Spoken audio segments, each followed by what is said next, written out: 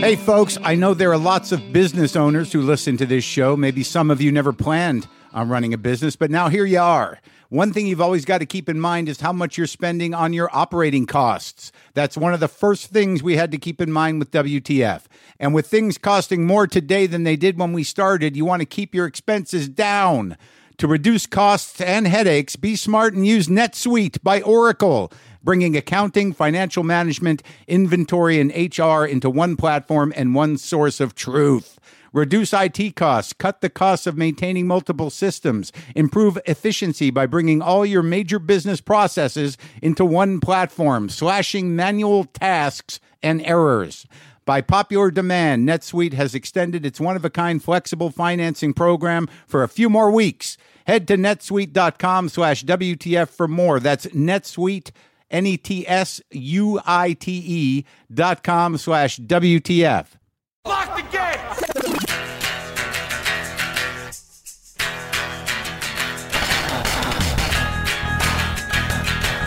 All right, let's do this. How are you, what the fuckers, what the fuck buddies, what the fucksters, what the fucknicks? This is Mark Maron. This is WTF, the podcast. Thank you for joining me. Right out of the gate, what's going on, man? Women, people, children, animals, how's everything going? Filthy animals. Today is John Ridley Day here on WTF. John Ridley is a screenwriter, won the Oscar for 12 Years a Slave, and I knew he was writing movies a long time ago. He's written a lot of movies. But what a lot of people don't know is he was a stand-up comic, and I remember him very clearly as a stand-up comic, Mr. John Ridley. And I've always wanted to have him on because it's rare. I mean, I don't know how many Oscar-winning former stand-up comics have I had on this show? How many? I should know the answer to that. But his journey was a unique one in my mind. From being a guy who I knew at the comic strip in New York, I remember some of his jokes even, to a guy that wrote several movies, a lot of television, and then won an Oscar, an Academy Award. I've been trying to get him on for over a year, and finally we sat down and did it. It was great to see him. It was great to talk to him again. So that's coming up here momentarily. I was in New York for a few days. All right, I don't want anyone to go crazy. Some of you already know because I dropped some hints. There were some hints. Yeah, very clear hints. There was a picture, for fuck's sake. I interviewed Keith Richards in New York, and this was a huge day for me. I'm not going to say it was bigger than the president. It was different than the president, but in my life, in my heart, in my mind, it's a powerful bit of business. I was excited like a child. You will hear this. We're going to put it up in September to align with the release of Keith's new solo album. But we sat for about an hour. Me and Keith, one-on-one. Something happened that hadn't happened in a long time for me. And something happened that I never thought would ever happen, which is I talked to Keith Richards. We had some laughs. We hugged. We sat there, and I was beside myself. But that's something you can look forward to. I also interviewed Annie Baker, the play. I went and saw a play. Let me tell you something, man. Annie Baker has written, I've seen 2 of her plays. I think she's written about 5 that have been put up and published. I'm not sure. I'm not good at reading plays, but I saw both of her shows are running in New York. One is called The Flick and one is called John, and I saw both of them. And it is so fucking great to go see a piece of theater that is written uniquely and with a certain tone and point of view and sense of humor that is completely hers, and it's modern in the way that it applies to my life, to our lives, to lives of people of my generation and younger. It's just fresh, man. Is that the word the kids use? Is that the word we use? It's fresh, it's deep, it's funny, it's interesting. And I tell you, I don't go to a lot of theater because I'm afraid of it. I'm afraid of I'd rather sit in my garage wondering what I should do for an hour or two than go to a bad play. I'd rather sit and say, what am I going to do today for an hour looking in my refrigerator than go to a bad piece of theater. So it's rare that I get out, but I got out and it was provocative and interesting. And Brendan and I saw both of those shows and we talked for a long time after seeing both of them. I was excited to talk to her. That's coming up. These are deep teases. I don't know exactly when these are going to be up, but I felt enriched. I felt elevated. I felt like, I was doing something that humans are supposed to do, but somehow avoid because it feels far away, the theater. It always feels like, I gotta go to a play. I don't want to go to a play. Do we got to wear a jacket? But theater should be essential, and it just isn't. But I think with shows like Annie's, there's a possibility that it could be again. It was so elevated to be challenged and excited and full of humor and crying and stuff at a play. I mean, I can do that. I can do that just sitting at my dining room table, on Twitter. But to have the experience with other people and to be engaged in drama and funny, everything is so disappointing sometimes because here's the death of what culture should be, of what expression should be, of what creativity and entertainment even should be. If you ever find yourself going, hey, it was good for what it is, well, maybe it shouldn't be. Why do we have to make these exceptions? Why is there so much fucking garbage? Why are we hooked into, massive brain-numbing sort of desire mining advertising campaigns that just rope us into a necessity that we feel like we should be part of, and then you go and you're like, well, how could that be anything but disappointing? Why do we make such tremendous exceptions for mainstream entertainment? It's just like, it's a fucking nightmare. We got to raise the bar, for fuck's sake, man. It's just like, sometimes I look at what's going on around me, entertainment-wise and culture-wise, and I'm like, I just don't know why things aren't just bringing people together and making people more vulnerable and open and connected, as opposed to just sort of like being this weird passive engagement with just, a few hours of garbage, and then you walk out and you don't even remember it and nothing changes and the pace of life just goes on. Need more mind-blowing shit. I guess that's my point. We need more mind-blowing shit. Could people make some more mind-blowing shit, please? So John Ridley here, his ABC show, American Crime, is nominated for 10 Primetime Emmy Awards. He won an Oscar for 12 Years a Slave screenplay. And he used to be a stand-up comic. And he rarely talks about that. I think personally that he just wants to shut the door on that part of his memory, but I didn't let him. So let's talk to John. Sometimes I wish I paid more attention in school, or in some cases, any attention at all. There are probably a lot of things I could have gotten more out of, like literature, and now it's probably not in the cards to go back to school and study the classics. But luckily for us, there's a new podcast called The Foxed Page that dives deep into the best books of all time. This is basically like the best possible college English class, but more relaxed and fun. No pressure of grades or needing to prepare something to say in class. It's only the books you want to read and know about, presented by best-selling author Kimberly Ford. Everything from Cormac McCarthy to Madame Bovary, from classics like Frankenstein to modern hits like Lessons in Chemistry. I love Ireland, but I missed the boat on James Joyce. The Foxed Page has a 3-part series on Dubliners, and that's a pretty great starting point. Want to get the most out of what you read? The Foxed Page is for you. Get it now wherever you get your podcasts. Ridley.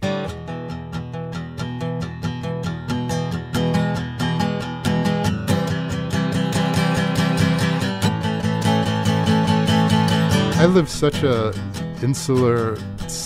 I mean, honestly, I built this like house that's like, it just says you're not welcome to come in, and I sit there with my wife and my kids. Where is that? It's sort of it's in the Valley in Sherman Oaks, but it's kind of like, remember that scene in Citizen Kane, where Citizen Kane's talking to, she's like, what time is it in New York? I bet they're out in, everybody's out in Broadway in New York. And he's like, we don't need to go out. We have everything here. I'll run a movie for you here. Gee, I bet it's nice in Central Park right now. Well, we don't need Central Park. That doesn't end well, John.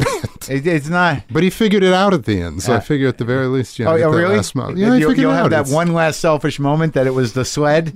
It was. The funny thing. I remember seeing Citizen Kane and. I was in college back when they still had, the student union movies before, you could download everything. And there was, so it was only, maybe 19, but there was, there's still that build up to Citizen Kane. Sure. And you see it the first time, at least for me, and you get to the end and you go, what the F? Right. And you just think, well, I don't get it. What is this all about? And then it sits with you a little bit and you go, oh, well, that's all of life right there, is that one little thing. Everybody has that one little thing. Yeah. that sent you in some direction. It was the hug you got or didn't get. It was the toy you got or didn't get. Or just that one good memory. That one memory. I want to play in the snow, and all the oil millions and billions. That's all great, but I just wanted to be in the snow. The pure joy of childhood. And so at some point it comes back to, you get these things and it's all nice and a wonderful life. But when you're staring up at the tiles on your way out, what is that one thing you're going to think of? And what is that one feeling that you never could get back? Never could get back for a lot of things. Yes. And I think for me at least, I think I've gotten to the point now where I've started to, I was telling you that story about my son and my sons and my dad who's still with us, my mom's still with me. So I've had that opportunity to at least kind of circle back around a little bit. Well, it's funny because I remember you because I remember, not only do I remember you and the sort of tone of your being at the time when you remember that much? I do. Because I remember you and I remember being around, I remember other comics, but I wish, and not to interrupt your story, I wish I remembered that time in my life, and I'll even say maybe our lives, better, because there were so many people around, some known, some unknown, who were like, they were interesting. There was an interesting time. Well, I think that my feeling about you, because it was primarily at the comic strip where I would encounter you. Yes. And you were doing all right. I remember you got Letterman, but I to this day quote a joke that you wrote. There's I remember a joke, which is there's a new cigarette being marketed to black people. It's called Uptown Cigarettes. I would have liked to have been in this pitch meeting or whatever. It's like, hey, Bob, I couldn't help but notice still a lot of black people around. Right? Yes. And I thought that was such a beautifully concise, powerful joke. Not unlike Jon Stewart. Yeah. Not unlike Jon Stewart used to have a joke after we had sent a bunch of food resources to Somalia. We attacked them. And he had a joke where he just said, we're bombing Somalia. I guess they're done eating. There was an economy to the power of that joke. But what I remember about you was that, you were intense and you did not seem happy. It's funny. I look back, and it's a lot of people would say that about me later in life. They'd find out I was a comedian for a while. They go, "Oh, you're a comedian. You don't seem very happy." And I think it was beyond, that joke about comedians laughing on the outside, crying on the inside. I really, rightly or wrongly, fortunately or unfortunately, I guess in the end, maybe fortunately, I had this image of where I thought I should be in life. And at that time. And even at that time, I thought there were a lot of people interrupting where I need to be and not understanding that, you tend to get where you're going to get it. Wherever it is you're going to get there. Yeah. Life sort of figures out. And B, maybe it wasn't that other people were interrupting my process. Maybe I actually didn't have that figured out. And it certainly didn't end up being in stand-up. And that was something I figured out one day. I was like, oh, yeah, that's not actually for me. So I was not a happy person. I mean, that's what registered is that there was like some, you were, like something wasn't happening quick enough. Yeah. And no, absolutely. And I still have that problem now, but I think I'm better at not shoving that on other people. And I think at that time when, all of us were in our early 20s, at most, to sort of, it's one thing to have that in yourself and go, okay, I need to be somewhere. I think it's another thing where other people kind of read, we all wanted to achieve something, but I do remember, I think other people really enjoying the moment. And I think that's one of the regrets I have. I think that some comics, part of, whatever that manufacturing of seemingly enjoying the moment was that like you're not unlike me in that we were very serious people. Yes. And we were not the kind of people that, if someone walked into a group, a room, and it was full of people, you or I would not be the ones they would go like, that's a guy I want to hang out with. Yes, there was not just that was general gregarious nature. I think there was certainly a group of comics who, and by the way, I think a large group, very thoughtful, very intelligent, very dialed in. You had to be, because you're writing stuff that's very in the moment. But but it was just interesting because there was to be in that group again. A lot of people, the Jon Stewarts or the Adam Sandlers or the Chris Rocks, or people that you look back on now, Ray Romano, people like that, where you go, wow, we were in the freaking clubs at 2 o'clock in the morning, hanging out. Everybody was grabbing for a brass ring. Right. And other people, the Mike Sweeneys of the world, who ended up becoming great writers, showrunners. He was a great comic.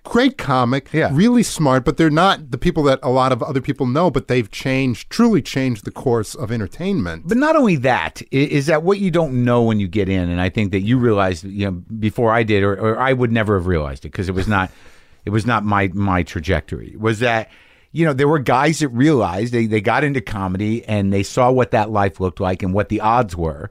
Yeah. And they said, well, I've got this talent, but I ain't going to do it here. Yeah. That, I can write jokes. I have a sense of how this shit works. But that life, to roll the dice on being one of the 10 guys that makes a living. Yeah. Doing stand-up. Yeah. It's a mature choice to say. Well, it's certainly, I think anytime you make a career-altering, life-altering choice, suddenly a little bit of maturity seeps in.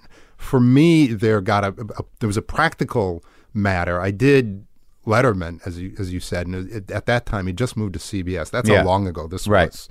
And there was a sense of, okay, he's completely reinvigorated himself. He's made CBS relevant in the late night space. If I do that show, then I'm set and I'm made. And I did the show, and the next spot I had was at the Improv on Melrose at like 11:30 on a Sunday, which in LA at 11:30 on a Sunday is like 3:30, in the morning in New York. Sure. And I was writing on The Fresh Prince of Bel-Air at that time. But how did that happen? So wait, let's go back. So where did you grow up?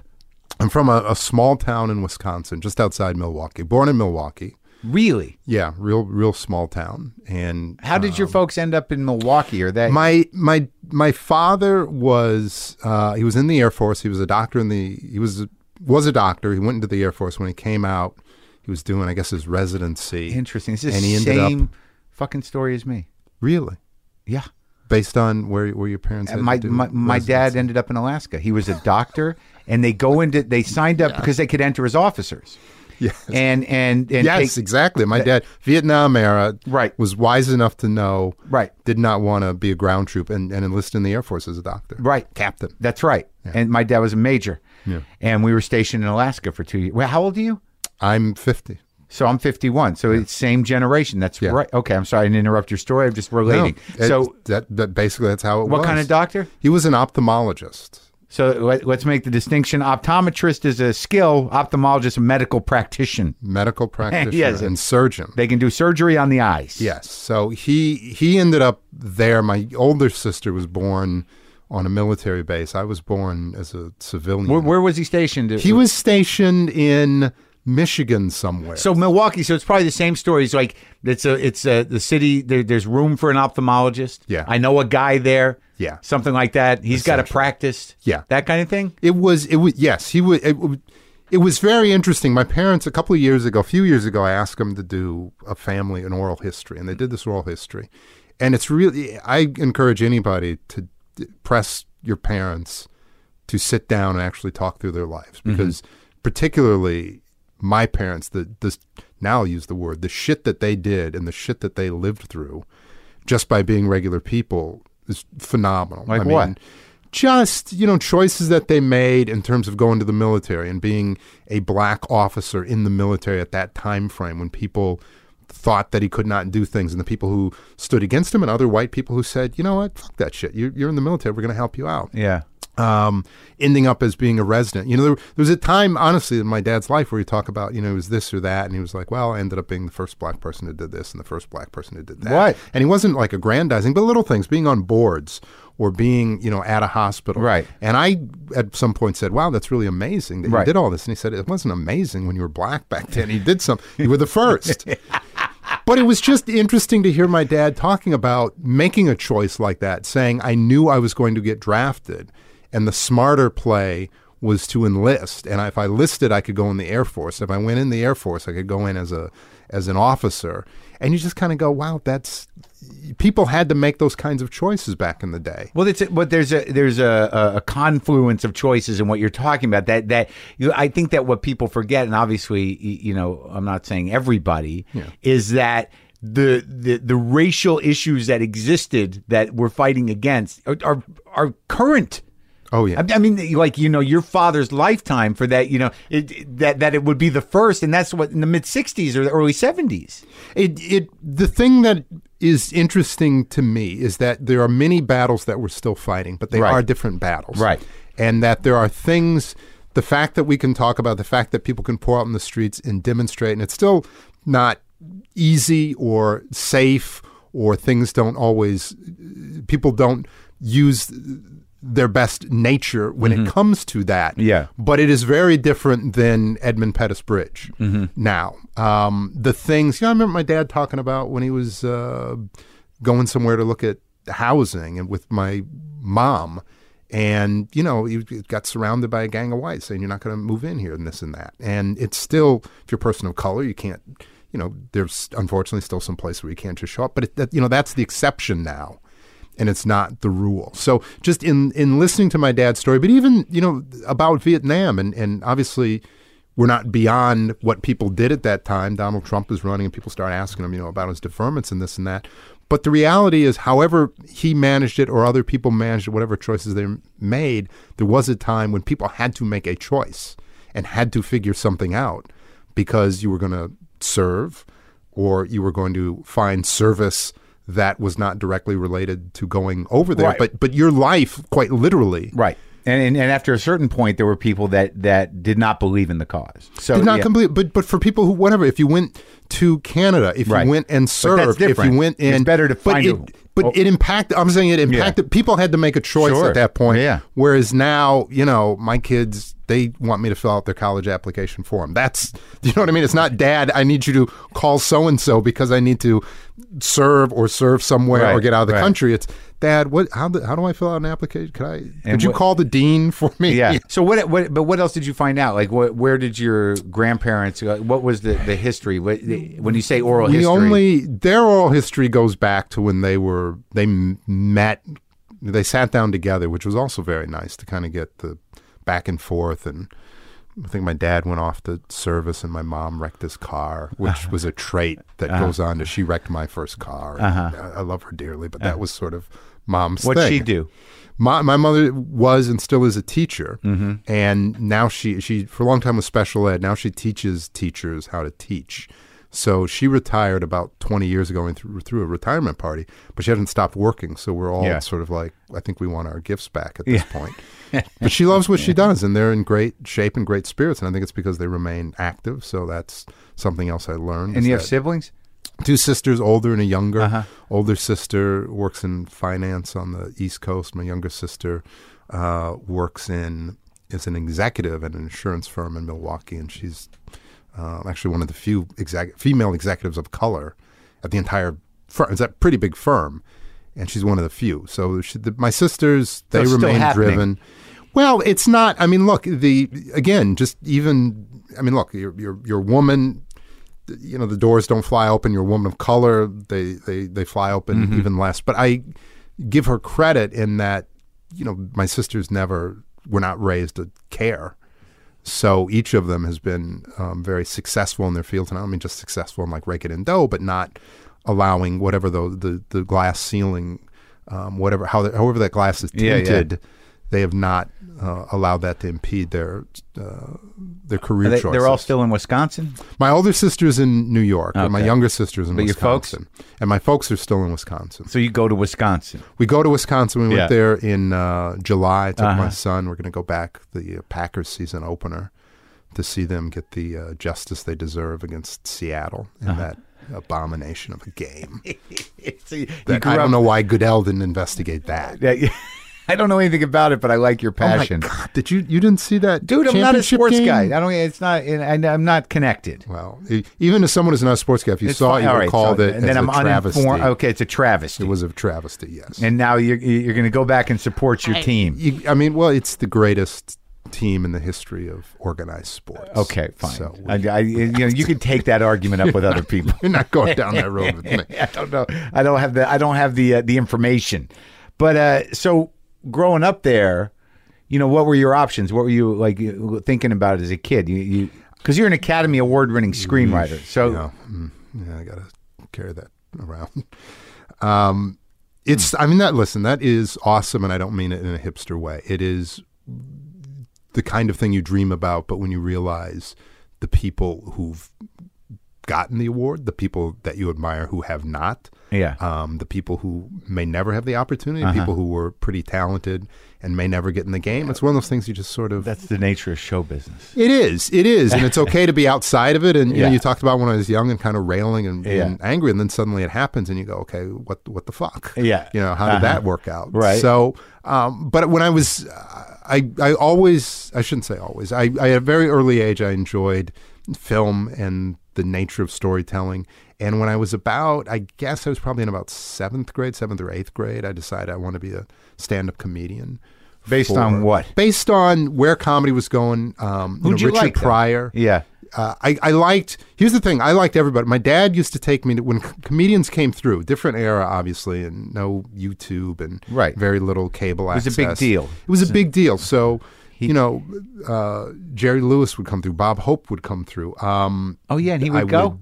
My dad would take me to see everybody. You know, I remember, unfortunately, now, at the time, Bill Cosby coming through. The concept of seeing Cosby come through and he would sit in the chair. Yep. And I'm not even going to stand. I'm going to sit here in the chair and do my voices and make people. And I would sit there. I remember when Bob Hope came through, and Bob Hope, was corny, but it was still funny back then. He was a little darker than people give credit for. I mean, he was good. He was a good comedian. He was very good, and to be a kid in Milwaukee and have the Milwaukee Arena filled up. This is not Madison Square Garden, so to see Milwaukee Arena filled up is a big effing deal. Yeah. And the whole, down to where the Bucks played, and they'd put the seats right up to the stage, and they'd have the opening acts, and finally, and I didn't understand the concept of opening and all that at the time. So as a kid, you're like, what? Get to Bob Hope. Get to Bob Hope. Opening. Finally, Bob Hope comes out. And funny thing is, we probably know some of those opening acts. Well, you get to a point, you realize, I would have killed to be that opening act. Right.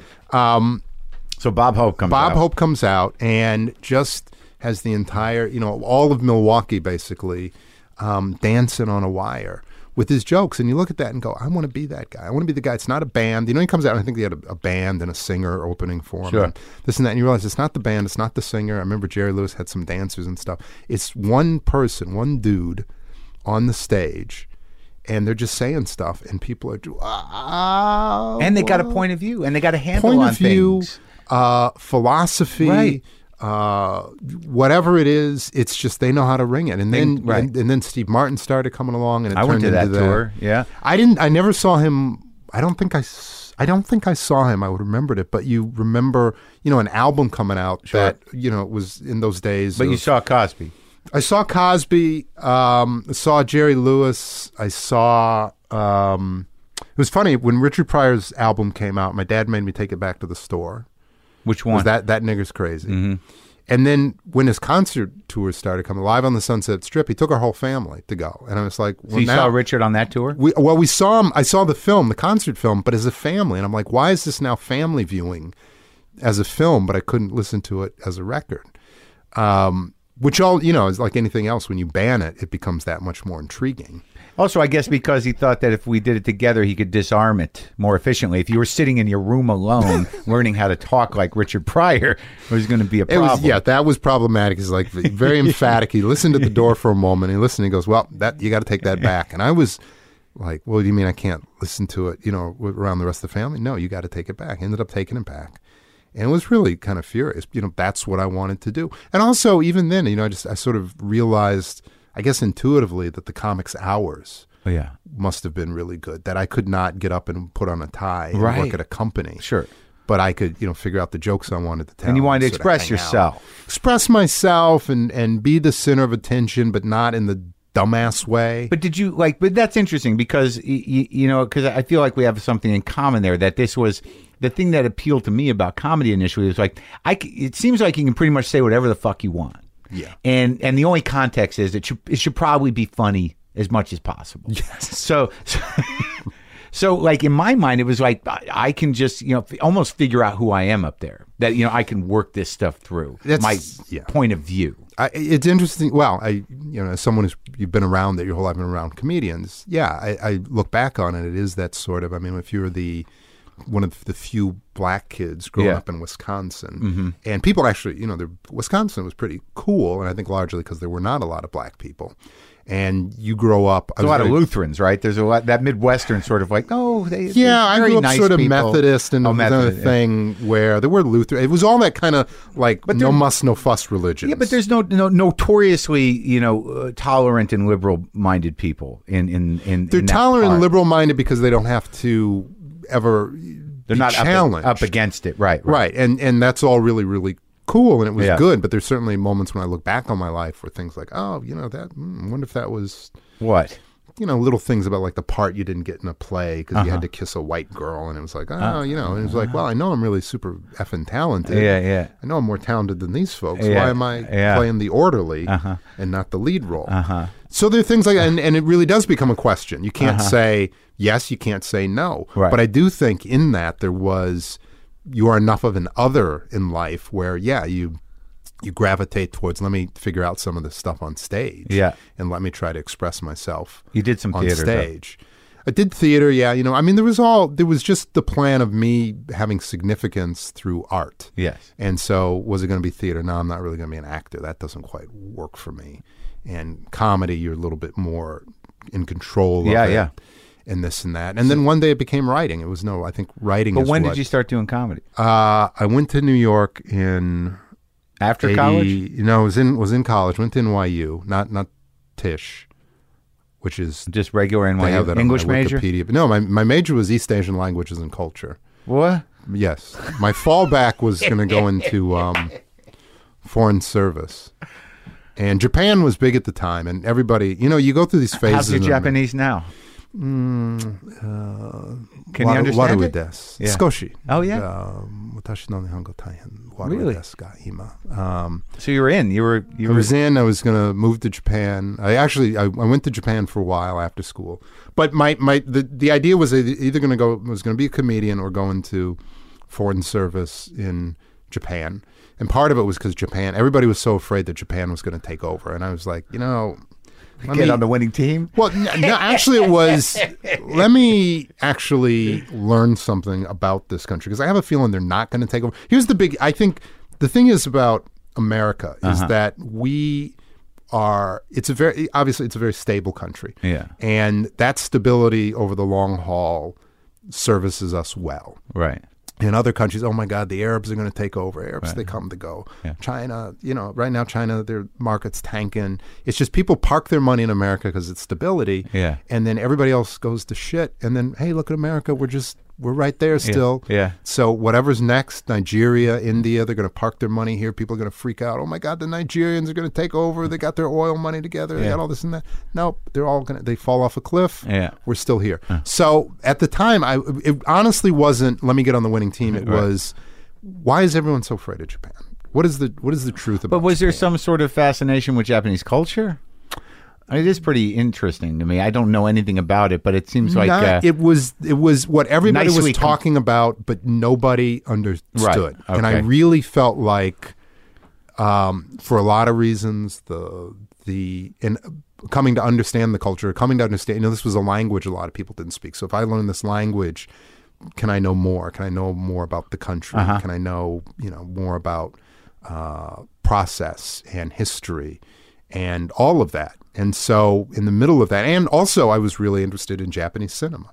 So at school, it was like I went to Gallatin, and Gallatin at NYU is sort of a create a course of study. So it was sort of taking a little bit of art history and a little bit of film and a little bit of constructed language. Your major. Constructed my major and thought about, now that I know all this, it would be great to be an intermediary between the things that I think that I've come to know about the country and the things that I think I know as an American, and really try to become, go into service, ambassadorship. Not that I would become an ambassador, but work with an ambassador. Sure. And then all of that didn't happen because comedy was... Well, at some point you're like, this is a little easier. I'm just going to go up to the comic strip and... Well, you can't... You maybe get into a fist fight in the morning, at the comic strip, but you're not going to start a war. You're not going to say that casual phrase that you shouldn't have said or misinterpret a missive between countries. And I don't think I had the capacity to actually work in government service in any way, shape, or form. Yeah, because it's sort of selfless in a way. It's, you have to be on your game, and you have to eventually, some shit's going to happen. You're going to have to know how to say the right thing or fall on your sword, or, you just got to be appropriate in public. You really took it out that far. This sort of like, eventually I'm going to be in the middle of an international event and I'm going to fuck it up. Well, I mean, you pick the tiniest country, the most, docile nation. At some point, somebody gets really mad about some shit. Right. But I just like that you placed yourself in the middle of that, and that was the deterrent to following through with that particular dream. Well, isn't it? It comes to that point where, you get called to an office and say, look, it's the heads that got to roll. We've written up this statement. We'd be appreciative if you sign this. And you're like, what the I wasn't even listen, it's just for the greater good. 3 years. You watch Veep. Yeah, right. And Veep every week, the same person's getting fired. And you go, that sounds pretty much take the hit. In a couple of years, you come back, you get a nice job at this, Exactly. We're going to, at some point, I'm going to be in the private sector. Right? Yeah. And we'll have you. We'll have your back. Yeah. So I felt like I didn't have the capacity. I mean, most of it is just at some point you realize you don't really have the capacity to do that. Yeah, and you might not want to, and it's like how does it encourage creativity necessarily, or how do you really? Yeah, it was a box, and it would have been maybe a bureaucratic box. Very much the bureaucratic box. Maybe I would have been decent at it, but I wasn't going to. Right. I was going to rise to a certain mid-level. Right. So when did you first do comedy? Man, I used to be able to remember the date. I guess it was probably about 85. Right. At the Comedy U Grand, when it was still on Grand Street, was where I first did comedy. I don't remember that place. Oh, yeah. Comedy U Grand was where a lot of us sort of very mid-level, when you couldn't, it was Catch a Rising Star was still around. Those were the big best place. of the best. Yeah. Comic Strip. Yeah. I never, what was the one? I don't think I ever worked improv.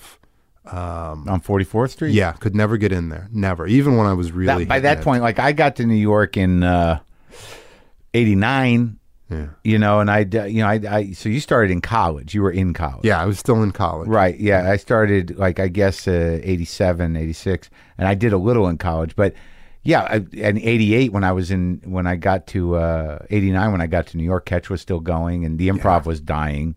It was pretty beat up, and the comic strip remains eternal. Yes, somehow. I haven't set foot in a comedy club in I don't know how many years. I can't go into that space anymore. Yeah. So at Comedy on Grand, you go. You're a student. You're freaking. You're sweating. You got your 5 minutes. I had 5 minutes. Yeah. And honestly, two decent of the 5. Yeah. And they talked to me and they're like, yeah, you're pretty good. Work on this and that, and you start coming in. But all I could hear was, you can come in. You can start coming in. Yeah. And I thought, okay, well, I'll do this for a little bit, then I'll get on Carson, and then maybe I'll have the sitcom. Maybe I'll just go ahead and do the concert film. You thought that? Oh, I was so sure that that my long-term destiny, thinking. Look at that. I can't. I never had that. But it wasn't good because it was so assured and so arrogant and so, you know what I mean? I think the best thing in the world is that it didn't come easily, because I had it. I couldn't. At 20, I was 85. I was 20. I was hitting 20, and I had things too planned for myself. So I think I certainly don't think based on my material it was going to happen right away. Things did start to happen, but there was a real, you get in there and you realize, oh, you actually, 5 minutes is nothing. You need 10, 15 minutes, and you need a good 10, 15 minutes. And these other guys and ladies, they've been doing it for a while, and they got some good stuff. Some people doing it for a while and they hadn't broken, and you're gonna, you better figure it out. But where'd you get this thing where you had to have this plan, or that things had to happen? That where'd you learn that? I don't know that it was learned in particular. I certainly, my parents were very focused on, nobody's going to give you anything. And it wasn't like they sat me down and wagged the finger. Yeah. But it was just, again, you talk about that era, and it was just, I think they realized that us living in the suburbs was not reflective of the black experience. Uh-huh. And you better be aware that you've been given advantages, and you better take advantage of those advantages. Now, they never said to me, you need to be rich or famous or be a doctor or whatever, but that one day you're going to end up in a space where we can't protect you or we can't take care of you. And that was the other thing about the my parents doing an oral history.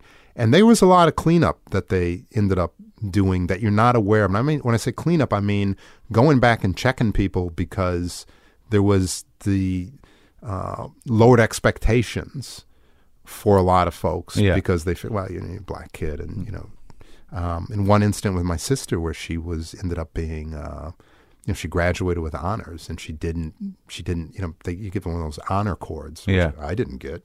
But I didn't earn it. And they didn't give her one at her graduation. My parents went in, they were furious at the school. And they said, you better look at her grades. You better look at the record. And they did. And she had honors. And they were really apologetic. And my mom was like, well, what are you going to do? You're going to hold graduation again? Because you screwed it up. So I think my parents were always very clear about making sure that we were aware that if there were things that we wanted, we really had to go and fight for them.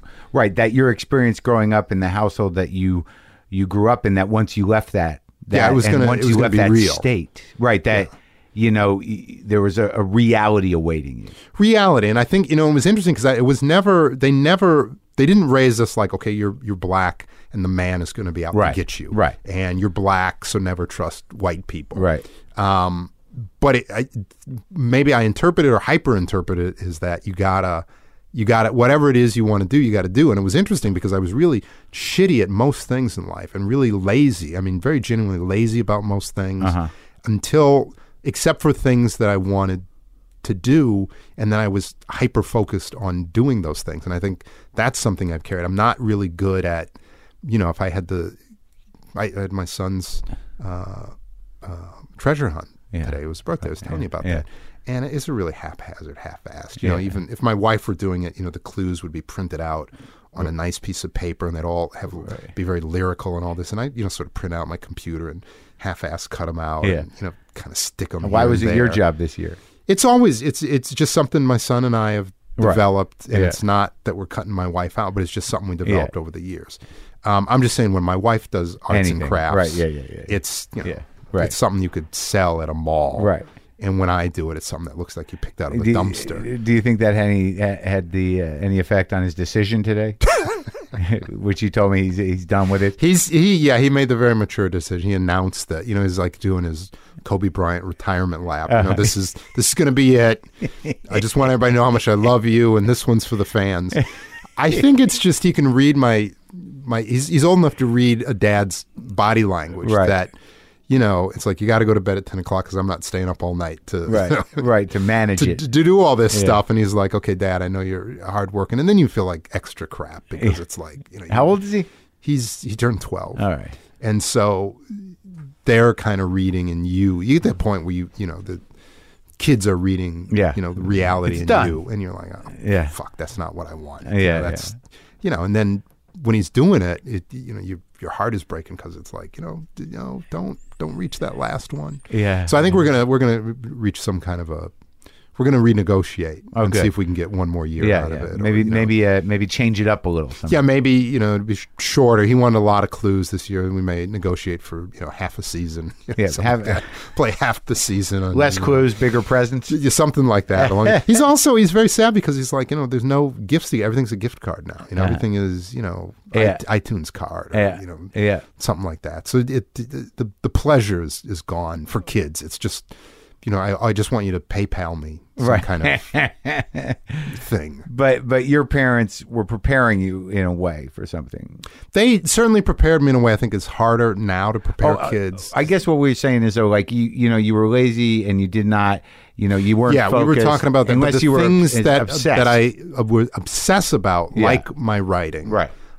Like being involved in the Stand-up. shows or scripts. Stand-up I kind of obsessed about. I think there was the gap, and I don't say the self-effacing, but there's that gap between you can prepare and other people just have a point of view or perspective that there's a sharpness. Not that they don't also prepare a lot, but they can take that joke or that line or whatever. You were in it for a while. I was in it for a while, and I did 6 well. years, 7 years? I did it from probably 85, and I probably officially quit in probably about 93, and then still did it a little bit. And then I remember the last gig I did. Andy Kindler invited me to do a show. I was still kind of around it, and Andy was doing shows. He's like, I want to do a show. Yeah, out here. It was funny because like both you, like there's another black comic that I thought was brilliant and thoughtful and did very sophisticated stuff, which wasn't easy in stand-up comedy clubs. And you were one, and Warren Hutcherson, who also went on to become a big writer. Yeah, and Warren I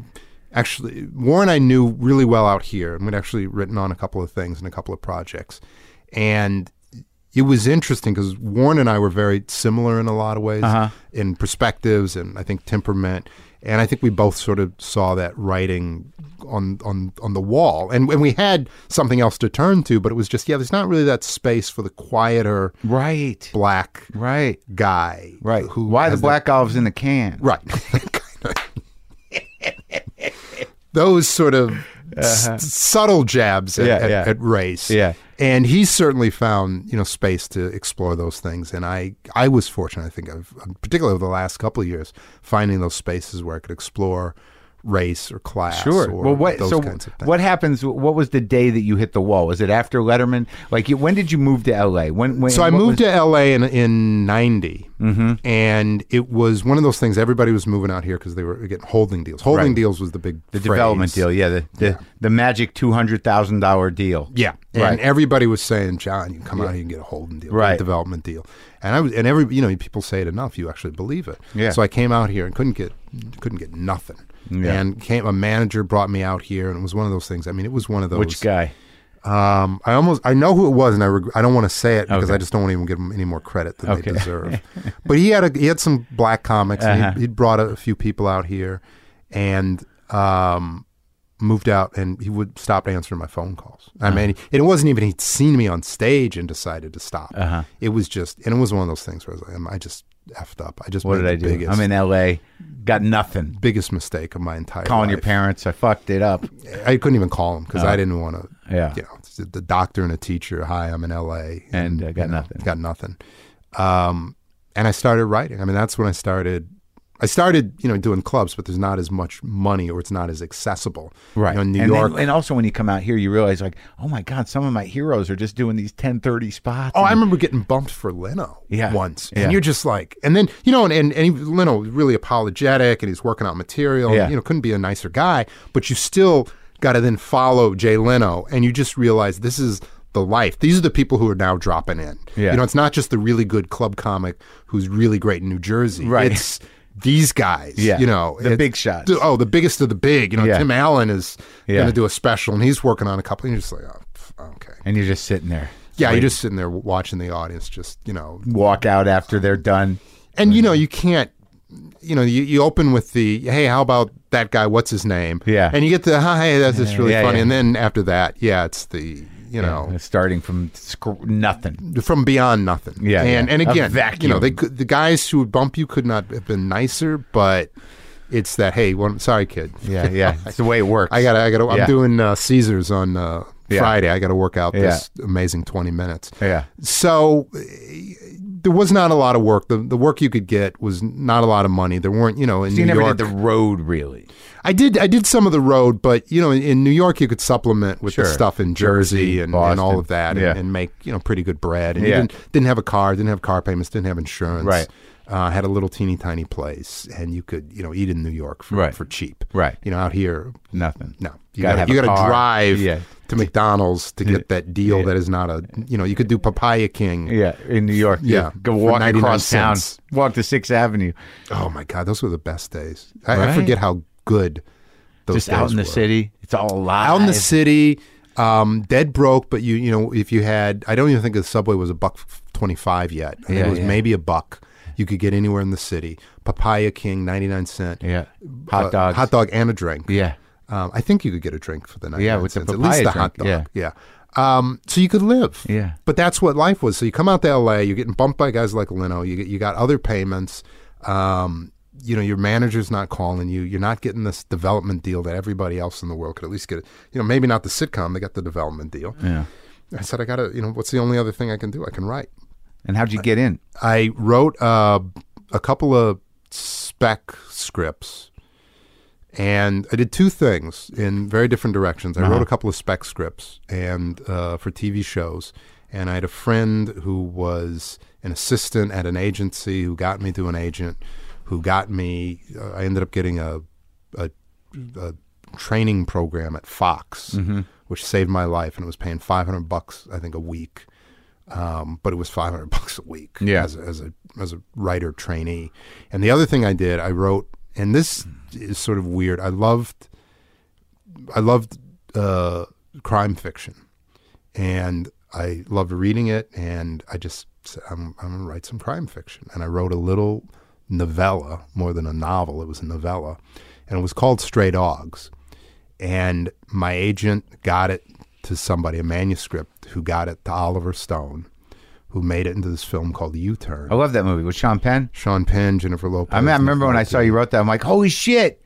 It was the weirdest, going from studying Japanese to wanting to be a comedian to kind of getting into TV to sort of your really big break is this weird, really weird, nihilistic novella that ends up in Oliver Stone's hands and was not even like a big movie, but was just like a cult movie. Yeah. And then people are like, hey, do you want to write movies? And I'd ended up moving over to Whit Thomas, which was Paul Whit and Tony Thomas's company, and did like Golden Girls, and was actually doing the John Larroquette show with Mitch Hurwitz, who did Arrested Development. Did Arrested Development. But you said you worked on the Fresh Prince too. I worked on Fresh Prince, and I did half a season on Fresh Prince, and then I went over to Larroquette, and U-Turn was, I think, either just coming out or just come out. Were you in the rooms?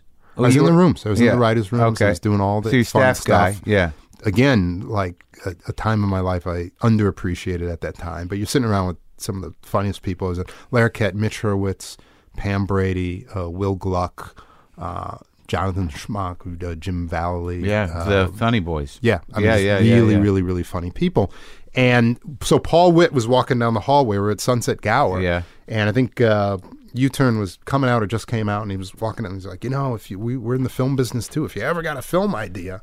And I was like, yeah, I got a script I want to show you. And I didn't have a script. Yeah. And I went away. I went away for a week, and I wrote this script that ended up, it changed, but it ended up being the film that was Three Kings. Masterpiece. I was involved. There were many changes, but there were... it was one of those things. This is where, going back to where I said to you, there are a lot of things I was really lazy about. And then there were things where I was like, Paul Whit walking down the hallway saying, do you have a script? And I said, yeah, I got a script. And I didn't have a script. And like I said, I went and I said, I'm writing a script, because if this guy, who he and his partner, legends, not only legends in show business, but at that time, before the FinCEN rules changed, and you had these big independent producers, they're huge in television. I was like, okay, this is a rare opportunity. Yeah, I'm going to get a script to this gentleman, and I was very fortunate, and there was making movies ended up being it took a long time, but that was one of those things that really changed. What was your relationship with David O. Russell? At the time, my relationship with David, goes off, he does his thing, and takes your script, takes the script, rewrites it, which to me also, I will say, was just an early education, because being a comedian, you write your stuff, and it's your stuff. Yeah. Being on a TV show, it's certainly very collaborative, but as a writer, you're very involved. My first film was from a novel that I adapted. Your so it's novel. all my novel. Yeah. So everything is yours, yours, yours. And that was the first time with David where you learned that there's a whole other different process, and it was not good or comfortable or pleasant. But I will say, which was also very, very nice, at this past year, at the Oscars, he was one of my biggest supporters, and was very vocal in his support of me and the script that I wrote. So it was nice. It was very cyclical. Was there issues early on? It was just not comfortable being rewritten. I don't think it was comfortable for him having somebody, again, a young black guy who was raised to not just go along to get along, Right. So you fought him. We never personally fought, but it was never comfortable as two very strong-willed people. And how much of your stuff do you see in that film? I would say the story, the setup, the circumstances, everything else, the direction, the dialogue, the sort of off-kilterness, that's all, David and what he as a writer and as writer-director brought to it, you know. And now, you know, I'm very, you know, at the time, it's very uncomfortable. People would say about Three Kings, you know, like, you know, you don't know your part in it. You know, certainly, you know, 16 years later, and I think both of us, you know, we're doing okay. Yeah. I think I can objectively look at it and go, this guy made not only an amazing film, but being part of that helped make a career for me. Yeah, and but you still did during this time. I guess in the end, you still did television. Still did television. I mean, I love to write, so I was still doing television. I was working on. I segued in from half hours into dramas. But you did the show though. Was that Sam Cedar? I did the show with Sam Cedar. Yeah, that's where I met Sam. Yeah. I actually racked up a lot of TV. Yeah. So I did the show. Yeah. I did Larroquette. Yeah. I did Martin. You did Martin? I did the Martin show. I did Martin, then Fresh Prince, then. But this was just as a staff writer. Yeah, I was still a staff writer. Right. I think by Martin, I think I was story editor. Larroquette, I may have been like executive story editor. You know, every year you get a little extra something tossed in your title. Yeah. By the time I got onto the show, I don't know, maybe executive story editor, maybe, I don't know that I was a producer on any of those. Right. By the time I got I did a show called Trinity with John Wells, very short-lived. I think I was a producer, a consulting producer, Third Watch a producer. Then I went and did a show with the Coppolas. I'd worked with the Coppolas previously. And I did a show on two things. Francis Ford Coppola was going to do a version of Pinocchio that never got made, and I worked with him on that. How was that working with him? Unbelievably great. Just phenomenal individual. What'd you learn? Everything. Everything's a hyperbole. I learned this, is that you can talk about success and failure in the same breath and not you should not be ashamed of one or overtly aggrandizing of the other. And Francis is the kind of guy, he would talk about he talked about, he thought One from the Heart was going to be one of the greatest films ever, and it didn't turn out to be. He thought Dracula, he didn't feel like that was ever going to be his best work, and it turned out to be one of his biggest hits. He just talked about in Patton, where, you know, now we look at that scene with George C. Scott in front of the flag as one of the great iconic scenes. And he talked about he had to fight for it, and the studio didn't get it. It's like, well, where's the audience? And is this before? Is it a flashback? Is it whatever? And he said to me, you know, and it is a fundamental statement, but hearing it from Francis Ford Coppola makes it, you know, one of the life-altering and also, like, he did a lot of movies that sort of fall through the cracks, like that. What was that one, The Gardens of Stone? Gardens of Stone, but also one of the films that he did that to this day, in terms of what informs me and the language of cinema that I try to use when I've directed things like All Is By My Side or American Crime. Yeah. There's a little film that he did that George Lucas was a producer on called Rain People. And Duvall was in it, Jimmy Caan was in it, James Caan, Mr. Caan, I should say. What he does, and it's actually about a woman who is on an exploration of self, very existential film, and very feminist film. How old? 70, maybe 70, maybe. So it's like it was one of his first. So movies. Before Conversation, before The Godfathers, all of that, and how he approached editing, or how he, leading a team of individuals, approach editing, sound, language of cinema, space. I mean, honest to God, if you watch that film, you will see, you get teed up for, this is going to be one of the great directors of all time. And Mr. Coppola, I'd worked on Red Tails, which George Lucas produced, and my kids we went to the premiere. My kids were there. My parents were there. It was honestly probably the greatest moment of my life.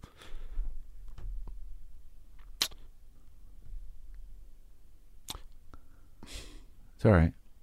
So anyway, Mr. Coppola's there. Yeah. And just the nicest guy. Oh, John, haven't seen you in years. Oh, your wife, she's so lovely. And I look at my kids. I go, I'm sorry. It's okay. I said, you don't know who this, I'm sorry. It's okay. So I said, you don't know who this guy is. Yeah. But you've got to remember this moment, because one day you're going to start seeing films, and what this guy has done and how he's informed the language of cinema, how he's informed the language of cinema is just amazing. Yeah. And so even now I still say to my kids, I say, do you remember that day? And they're like, oh, God, yeah. But, to be there, Spike Lee, who's been a big champion of mine in my career, he was at the premiere. George Lucas was there. Francis Ford Coppola, my parents, my kids. Yeah. My uncle was a Tuskegee Airman. So that moment, you think that career-wise, it's not going to get any better. Right. And then over the last couple of years that it has gotten even better. And there's still more rewards. Right. It's just been... it's been life-altering. So I get a little emotional. Like, it sounds to me that because of the intensity of that moment, that this is, you really put your heart into it, and there was a lot in the balance of how that was characterized, both for you personally and to honor the legacy of those guys. It was all, in all, it was a transitional moment in my career because there had been... I had a really nice before. You mentioned a lot of the TV shows I'd worked on or things that I'd done or, being able to work around other individuals like David O. Russell, very creative, but at a little bit of a distance. And in that time and space, I was obviously getting older. I had a family. It was around, 2000. That came out actually in 2012. So we as a people, the economy had gone through crap. The entertainment industry had changed. It was harder to make... It's hard to make films at all. Yeah. It was harder to make any film. And I really felt like this may be a singular opportunity. Right. And, obviously working with somebody like George Lucas was a big deal. Yeah. Telling a story that's about us, all of us, but also very specifically about Black American history and trying to prove to people that it's American history. It's not just Black American history. And then you sort of feel like, well, maybe this is it, because I actually didn't have a lot on the horizon at that point because I was very dissatisfied with a lot of the few opportunities that were out there. The business was constricting, and I felt like, the things that you could chase that were becoming, the Marvel type stories or DC, the best of the best are being offered that, and I was not in that category. But what category were you in? I was in the guy who made some interesting films that people didn't really see. Undercover Brother or U-Turn or Three Kings, which is those are all sort of cult films. But also, like in television, it seemed that like over time, you were involved with Wanda and I was doing Wanda. So Wanda, who I didn't know, I got introduced to and became a really, really good friend. Has a very particular point of view, and we were doing a very particular show. So there were people who watched it and loved it, and other people were baffled. But did you feel that you were in Black entertainment? No, it wasn't even that because to me. Part of my life's work, and I don't want to overstate that, I'm sure. trying to win a Nobel Prize, but is to show people Black entertainment. It's our entertainment, right? And the best one of the things that always breaks my heart is Richard Pryor becomes mainstream. Well, he's not really Black anymore. Eddie's not really Black. Will Smith's not really Black anymore. And it's like, well, what the fuck? It's like once you succeed, it's like, well, now you're an outlier. Which is crazy. Which is crazy because it's like, well, we can't do this movie over here because it's not Will Smith, so it's a Black movie. That's like, but that's the whole point. He became mainstream because everybody loves him and his work. So why isn't that all mainstream? So I never felt like there's a problem with doing stuff that was quote unquote Black. The problem was other people weren't looking at it and saying this is mainstream entertainment. And right. and again, as an aside, over the last couple of years, even now when like Kevin Hart would have a film that opened really big, or when Best Man Holiday opened big, and the language was, well, those films overperformed. That's what you would read in the trades. And it's like, no, they didn't fucking overperform. You didn't read the appetite for all audiences to go see those films. So I've always felt like there's that battle between that sense of you're just doing genre entertainment versus no, it's actually entertainment for everybody. Don't consider it genre entertainment. So I never had a problem. Wanda was really at the height of her game, and there was something she wanted to do, and I think the folks that we were working with had no concept of how best to work with her. So I ended up working with a lot of really interesting people who we were not mainstream talent. Yeah, Keith Robinson. Keith Robinson is not mainstream talent. He's funny as shit, but I don't think the people who were, wanted Wanda and Keith were like, okay, you understand that what you're getting is, it's better served on HBO. It's like, no, we're going to put this on broadcast. Yeah. And Wanda comes in saying, I'm just doing my thing. And they're like, yeah, but we're going to end you up, we're going to put you at a desk, and we're going to, have you, talking to, whoever's selling a show this week that didn't work out. And what happened with Barbershop? Barbershop was another thing where it was... But you created that. I didn't create... they were doing it as a series. Yeah. And they said to me, you can... I said, Barbershop, it's a very particular brand. They go, no, you can do whatever you want. You can do whatever you want. I said, okay, I'm going to do whatever I want. And, especially having worked with Mitch, kind of doing this sort of... Mitch Hurwitz doing this sort of odd stream of consciousness comedy. Yeah. That with Barbershop, with the people that we were doing with, those three things did not align at all. Yeah. So I really enjoyed it. Had a great cast, great group of writers. I think Warren was on that as well. Warren was writing on that. And we were doing this really stream of consciousness, very subtle. I mean, it ended up being that subtle jabs at race. And I think Warren actually, it was Lance Crowther. Yeah, Lance was on the show. And Lance wrote, in and among great jokes, but he were talking about one thing in particular is going, look, there's a black guy saying this, like the whole point of desegregation was so that we could go off and live by ourselves. And so, those kind of, it was that kind of subtle humor. And so you do 30 minutes of that and people are just like, your corporate masters are like, what's happening? What the fuck is this? So that was a great experience, but it was niche. And you're writing books all along the way. Writing books all along the way, and which is also procedural. Very niche. I did a show that was a procedural show. I did crime novels every step of the way, and then did a show called Third Watch. Yeah, that was probably the biggest hit that I'd ever been anywhere around, and probably is what saved what little bit of a career that I had. Yeah, was there was a little bit of respectability on my resume. But I'm retrofitting this because this is all leading up to Red Tails. Yes. and that cathartic moment you felt at the peak and the emotional resonance, it also came with this idea of everything changing and you not really being sure where to go from here.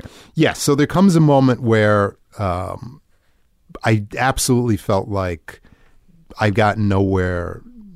I don't know where I'm going to go. I can't keep doing niche stuff. You can. Right. But at some point people are going to go, well, why are we giving this guy a check? Yeah. And, you can go find a nice little alternative space to work in, and that's great. But I didn't, I got a wife and a couple of kids and mortgage, that's not going to work. Yeah. I did not fit in though with any bigger thing. I don't think I had the wherewithal to just do something small and curate that. I didn't have roll the dice. Well, not even so much roll the dice, but really curate it in a way that people take that and they go, oh, that is such a really interesting thing, and your voice is so unique. Now we understand why we're going to subsidize that. Yeah. Because we get it. We're seeing you in all of that. I don't think I'd done anything that, I kept, here was the problem, is I would take something like Undercover Brother or what became Three Kings or even U-Turn, and I was passing it off to other people who were very, very talented.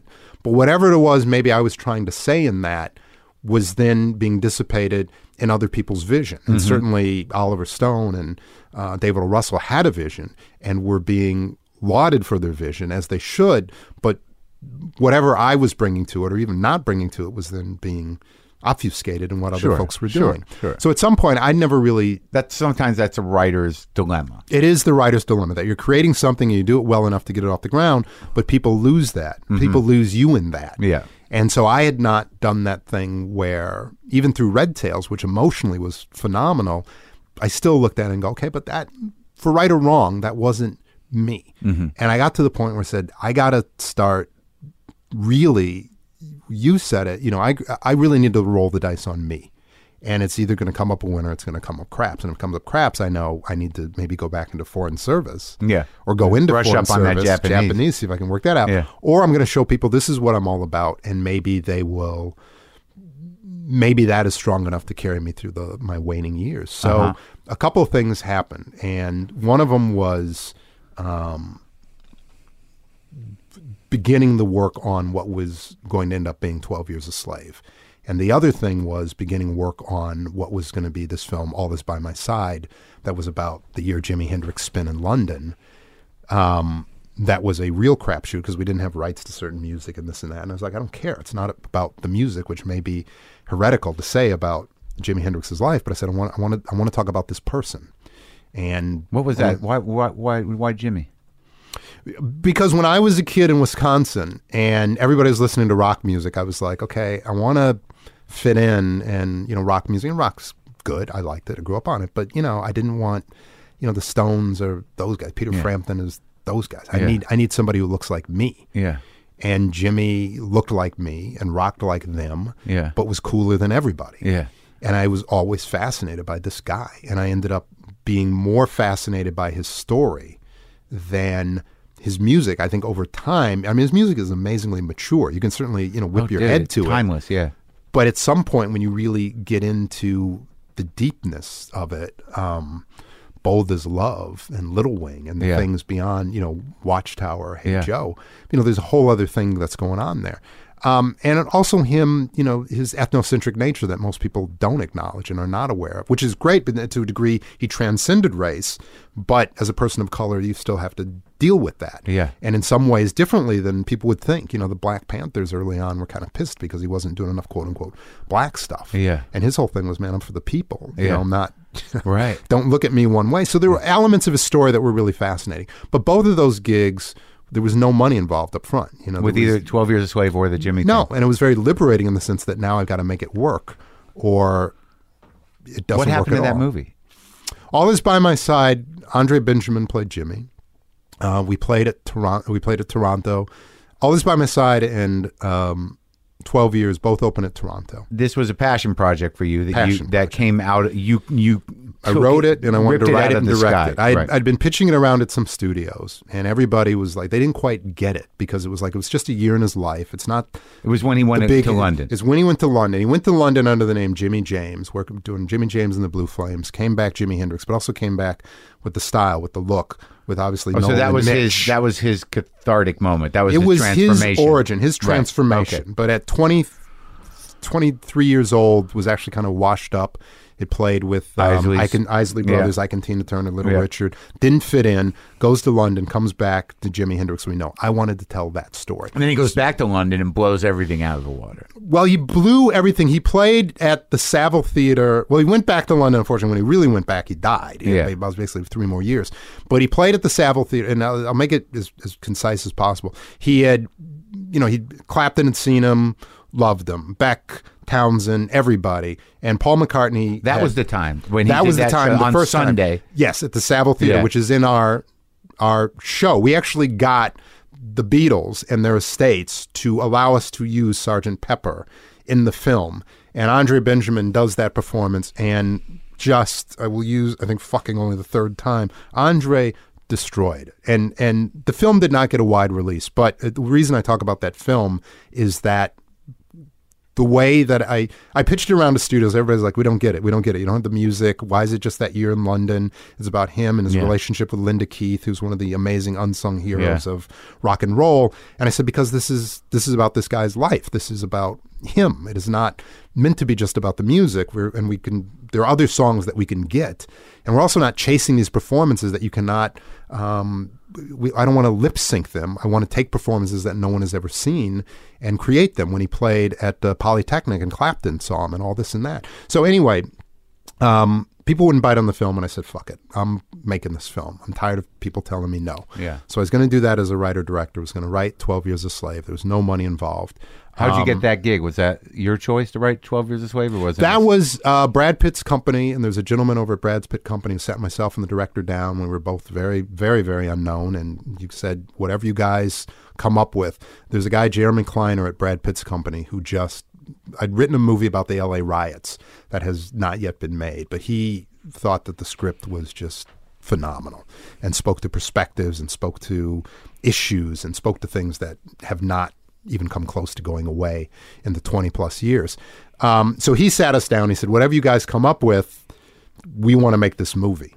So we sat down and we ended up coming up with, we found this memoir. You and Steve McQueen. Yeah. Of Solomon's, which basically is, one of the most powerful documents I've ever read.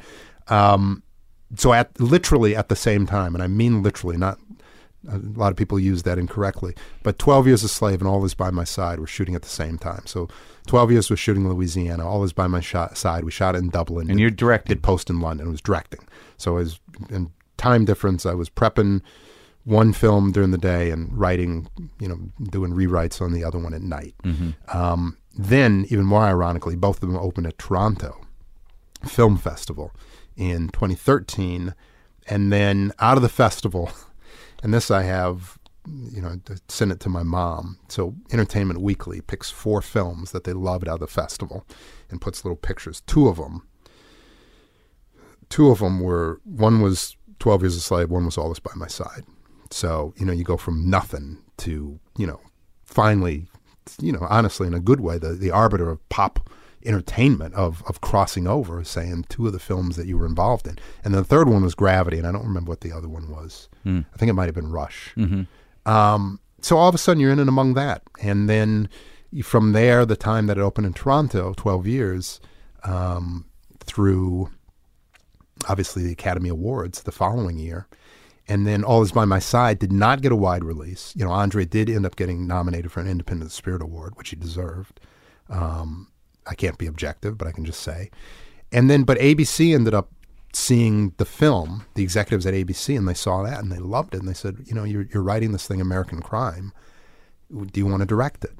And I said, yeah, I'd love to direct it. And that, had ended up making, this next phase of my career, American Crime, and, getting the Emmy nominations. It's just been an amazing last couple of years. As a director, I ended up not getting an Emmy nomination as a director, but as a writer, the show got nominated. Tim Hutton, Felicity Huffman, Richard Cabral, Regina King, and that's your creation, American. But the writer, creator, executive producer. And we're in what season now? We're in season 2. We're shooting season 2. We start shooting that in about a month. So it's. Are you appreciating this now? Now I appreciate it. Having gotten to a point where emotionally I was steady, I didn't have a big flame out with booze or drugs or things like that, but a moment where you go, okay, I think this may be it for me. This may be the end for me. If I can't make this work, and I'm going to roll the dice, as you say, on 2 films where I'm not getting paid, there's no big fee. They were both independent films, and they're both these oddities on paper. You're trying to make a film about Jimi Hendrix that's, independent and it's not sanctioned, and you don't have these music rights, but you want to tell a story that hopefully has an emotional velocity and emotional honesty. And you're writing another movie about slavery that is not, the let's run out and see that film this weekend, subject matter. Oh, it's Friday, that slave movie is opening. Let's get the kids. But both of them worked in their space. Both of them did what they needed to do in terms of representing the subject matter, as well as representing, finally, I think, what I was trying to say, whatever point of view, and not even just a political point of view, but in terms of a stylistic point of view. Being very observant, being very fundamental, being very sparse, and letting the moments drive themselves rather than trying to create some kind of artifice necessarily around or bombast around. Do you find that, like, obviously with the Jimmy movie, your relationship with the director was very close? Probably too close. The thing that I learned is you're better off having a little distanciation between yourself. What was your relationship with McQueen? It was, I said it one time, and I meant this, it was, out of all the people that I'd worked with, he was the most fun. It was really a fun time because I think we were both so... It's interesting that you say that about that movie. Great time. I think when you're dealing with that kind of stuff, you have to enjoy the process, because when you get to the work, it's, people were really, it was really, really emotional. Now, I was not around for the shooting. I went down there for a little bit, but because I was shooting this other film at the same time, I was in Dublin. But for the moment, I was down there, I think in the scene where Chiwetel wakes up in the slave pen and is beaten, and you're there for a couple of days, and you go, okay, these folks have been with this 35 days. The subject matter was with it for 12 years. Yeah. Our history as America was with it, that peculiar institution, for 150 years, and you wonder why we still deal with it, because it is mass psychosis. That's the only way it works. So that was an education, But yes, from the time that we sat down to the time the movie gets made, it was just interesting, because you're also around someone who has a very, interesting viewpoint, and it's just very interesting to me. He makes me laugh. You guys are all right? Yeah, as much as I am with anybody. I don't get out much and socialize. It's not my thing. You're awfully hard on yourself, buddy. As I've gotten older, I think I try to be more honest with myself to save other people the hassle of having to be honest with me. Do you know what I mean? Yeah, but are you sure you have the proper perception? No, I don't think any of us do. But I think that I'm cognizant. I'm more cognizant of that guy that you probably remember 20 some years ago, right? Who was just furious about getting to the next point and saying, I've been fortunate enough to have another point, and it's been probably in terms of the creative space and the recognition of not only what I'm doing, but the people that I work with. Now you get to work with people, like there are people like Hank Corwin that most people don't know, who's one of the great editors in history of cinema, and you get to work with somebody like that, and it's like, well, we're just going to enjoy this. And when we did All This by My Side, we were just like, we're going to enjoy this, and people are going to be baffled by it. But now we have the opportunity to take that befuddlement and really drive it forward, and that's worked. So I think that I'm more aware of a level of presentation, but I'm also more aware of 90% of the time I shouldn't be presenting myself to anybody. Yeah, but so I sit at home and Well, that's you choose what you can handle, and sometimes other people are you can't handle it. What are you going to do? Well, I think that is the big thing, and I think that is I think I've always been good about not. And again, going back to my parents instilling me with, I'm not worried about how other people think, and I think that a big chunks of my life, people have been like, oh my God, why would you say that in public? Or why would you do that? And I go, because why would I care? I'm not here to win a popularity contest. I don't willfully want to hurt people's feelings. Yeah. And I do, like, the majority of the time, I just sit in my house and just sit in a room and try to work on the things that I do. But in those moments where I know that I'm going to go out and be around peers or present things, you go, okay, if you're going to engage in the sense that you love what you do. Be pleasant. And pleasant in the sense that I'm not here to actually cause strife. Somebody said, treat your enemies like your friends, because then if a conflict comes, that you've done everything that you could to avoid conflict, but you can adjudicate that conflict without guilt. Yeah. So there's that sense of, I'm out here to really, to love the creative process and love people who create, but at the same time, that doesn't mean that I'm going to abdicate my own points of view or my opinion. But it sounds to me like, and for my experience with you now is that you have achieved a type of success that you can own proudly, and you enjoy it. I enjoy it more than I ever could have thought. I enjoy what it has afforded me. What I really enjoy about the whole Oscar thing was being welcomed in the Academy as a member, and that sense of fellowship. That object itself it's not anywhere where I can readily see it, and it's not around, and nor are any of the other objects, and not because I'm not proud of them, but because it's sort of like there is. I think if you're all human, there's that little bit of 99% of you is so sure of everything, and there's that 1% that is louder than any part where you go, I don't know if this should be in my house or if it should have gone to these guys or those guys or this lady as a writer. But like, I don't know, like in talking about your parents and this sort of like these historic things. Yeah. How many black people have won Oscars for writing screenplays? There was one other. One other guy. Yeah, wrote Precious. So it is one of those things where, I'm not the first. I'm not breaking ground, but you go, if we threw a party, we could do it in, Well, you know what, man? This is great talking to you. Thank you. And you know what I love? You started a fucking comic. You were a fucking comic. I did, and there's maybe one day, just you go back and. I don't know. Sometimes you don't have to go back, and I think it's interesting that you can't even go. Like you can't even go to a club. I was literally talking to some comedians yesterday, and we're talking about clubs, and I said I can't go in, and not because it's a bad traumatic space, but it's just one of those things where it's like it's not. I feel weird in here. It is, but should I enjoy it? Should I? But it is a traumatic space because, like it probably triggers Like there's that sweat, man. When you were in it for 6-7 years, waiting to get up there, and I can't imagine. It's a weird feeling. But you did all right, buddy. And I'm proud of you. Thank you. Good to talk. Appreciate it. Thank you very much, and thank you for having me.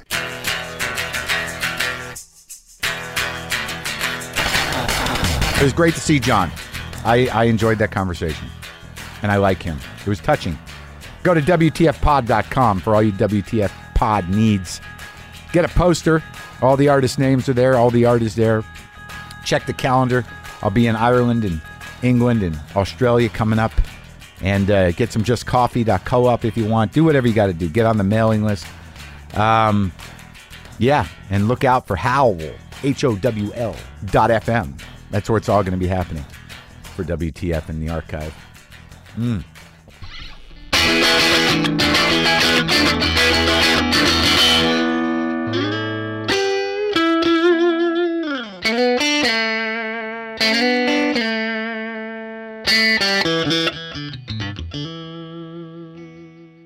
Boomer lives! Yeah.